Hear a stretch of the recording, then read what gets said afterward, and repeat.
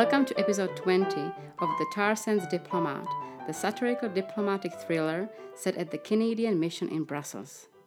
As this podcast goes on the internet, we are about a month away from the real-life visit by Prime Minister Trudeau to Brussels.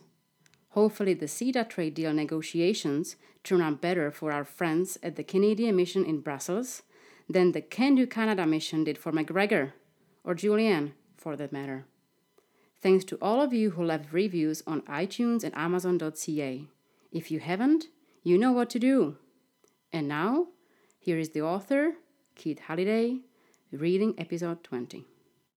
The Tarzan's Diplomat, Chapter 23, The Weaker Link. With Culloden gone, Violet and I relaxed and ordered creme brulee for dessert. Violet tapped her caramelized crust pensively. "You know, McGregor," she said, "we could follow Ian Culloden for years and not find anything out.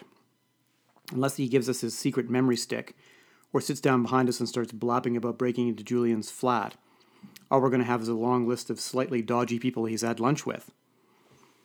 This was indeed a puzzler. Before I could reply, however, the bell on the restaurant door jangled, and Violet kicked me under the table. "Jesus, it's Sleeth and the boys," she hissed, leaning her head on her left hand and lowering her shoulder to hide her face.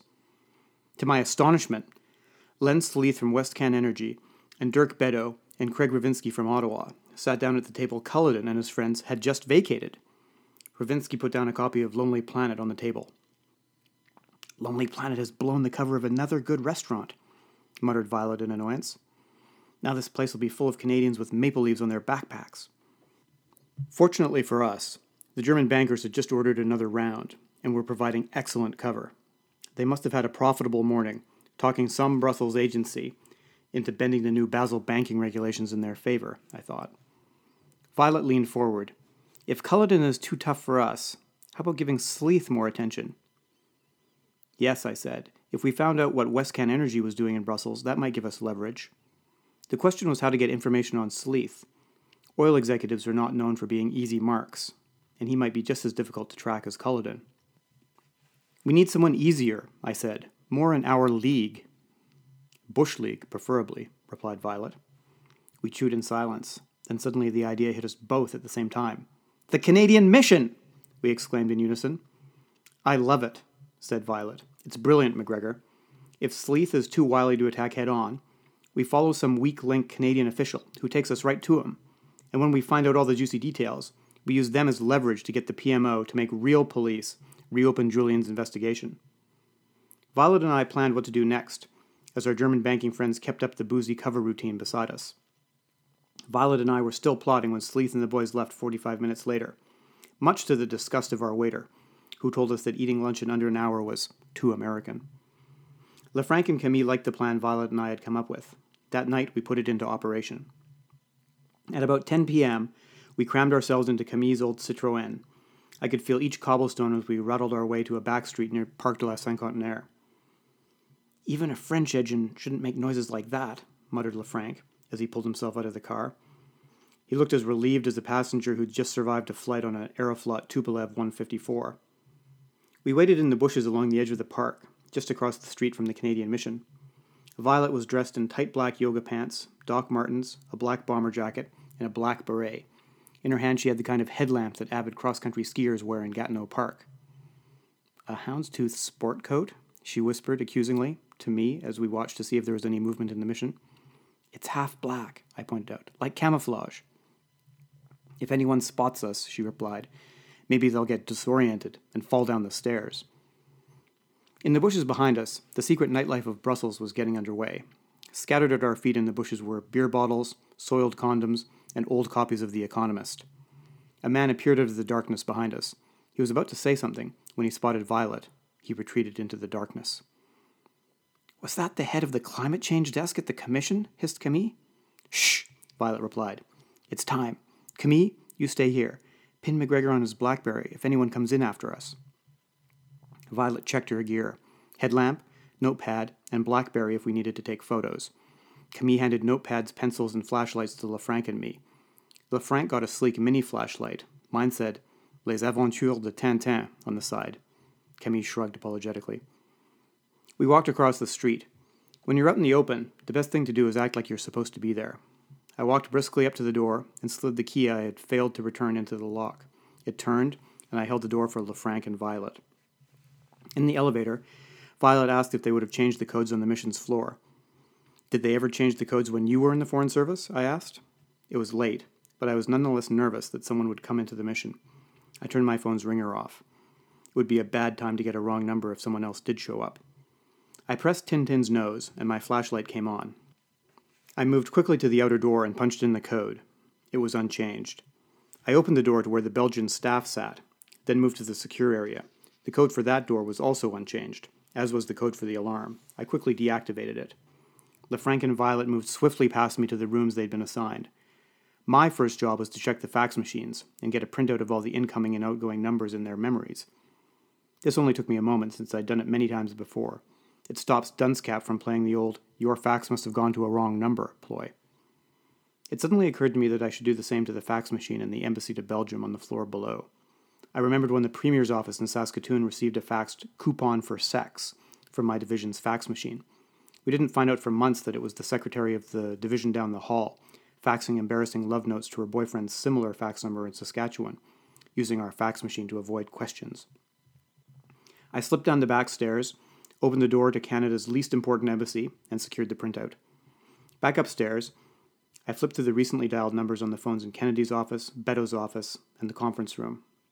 LeFranc was convinced this would yield useful clues, although I was skeptical. Holding Tintin in my mouth, I went through the desk in the office Beddoes was using. He took the clean desk rule seriously, and if his desk hadn't been free of dust, I wouldn't even have known the office was occupied. Kennedy's desk wasn't much more productive. There was a pile of business cards, but the only thing of note was the number of non-government cards. The company names on the cards reminded me of the kind of people I saw in the lobby of the Imperatrice. I wondered where she met them all. It certainly wasn't because of her work. My closest encounter with investment bankers had been when I served with an officer whose brother was a lawyer at a big firm in the city of London. The villains at one of the banks occasionally needed boilerplate legal work done for bond issues. Since all the law firms could do it, they chose among them by sending them lists of trivia questions. The law firm that answered them correctly first got the work. Our colleague used to call us into his office where we would cluster around the speakerphone, telling his brother which daughter ran away in Pride and Prejudice, or who was the last Roman emperor. "Get moving!" hissed Violet from the door. I put the cards back on Kennedy's desk, put my hand over the flashlight, and ran down the hall to the ambassador's secretary's desk. On the way, however, I passed Julian's office. It suddenly occurred to me I should check his office too. I dashed in and quickly wrote down all the phone numbers in his phone's redial memory. Then I moved to his safe. I had to open it to get some Can Do Canada files after he'd been killed. The combination was easy to remember, 6/22/41, the date Hitler invaded Russia. Clamping Tintin in my teeth again, I rifled through the files in the top 3 drawers. It all looked so sadly banal. I pulled open the bottom drawer, which was filled with duty-free liquor receipts and expense claims. I was about to close the drawer when a thin beige folder caught my eye. It was stuffed down the front of the file drawer instead of being in the green hanging folders. I pulled it out. The tab for the file name said XX. My pulse accelerated. Julian had been reading Bodyguard of Lies about the Allied deception campaign against the Germans, on my recommendation. XX was the symbol for the Double Cross Committee that coordinated running double agents. I opened the file. There was only one official document. It had the C5 tag on top from our secure message system and was classified. I immediately recognized it as the secret tell that had been leaked to the papers. There was only one other sheet of paper, which was in Julian's handwriting. The first line had a date and said, "Call with PMO. Prime directive is access for Canadian oil to Antwerp terminal, plus no ultra-high carbon designation." Jackpot, I whispered to myself. Making sure there were no other gems in the drawer, I closed the safe and stuffed the file into my bag. Then I stepped out of Julian's office and zipped down the hall to the ambassador's secretary's desk. Lucille was covering the job, and I had high hopes of security lapses. Sure enough, there were yellow sticky notes stuck all around the computer screen.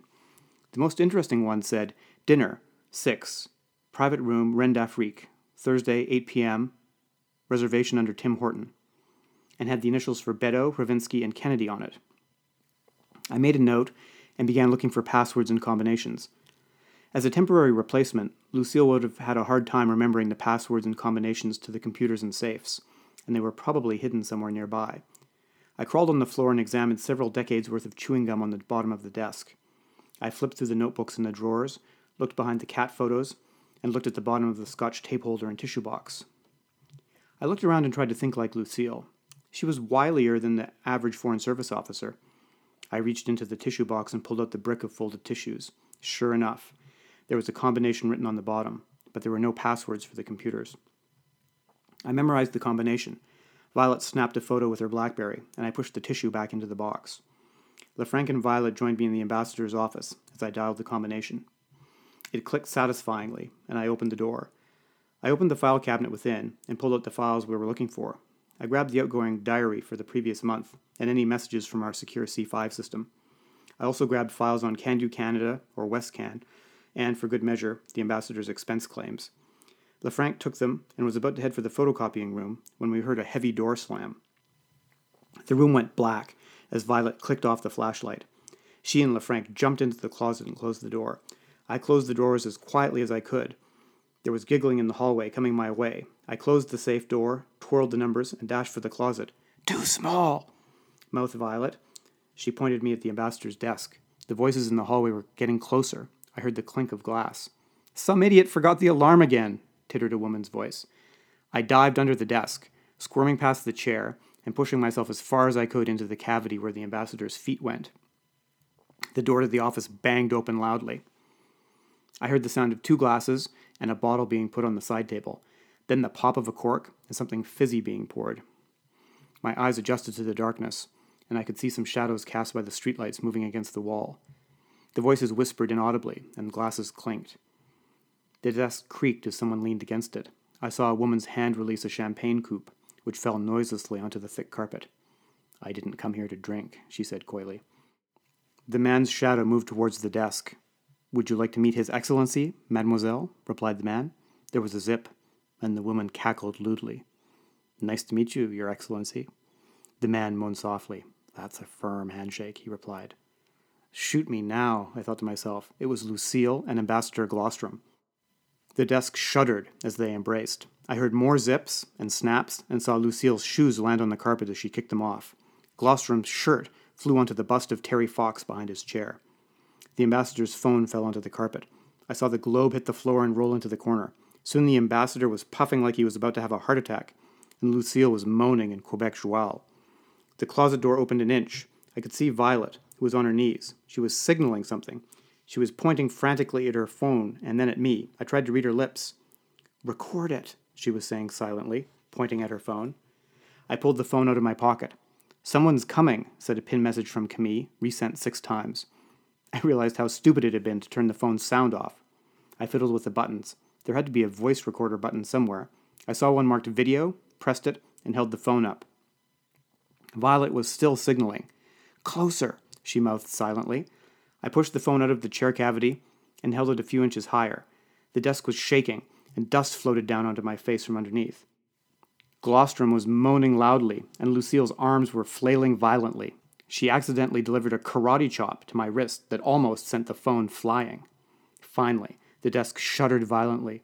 Lucille shrieked, and Glostrom gasped like his heart had burst. I pulled the phone back into the chair cavity and tried not to throw up. That concludes episode 20 of the Tar Sands Diplomat. Thanks for listening.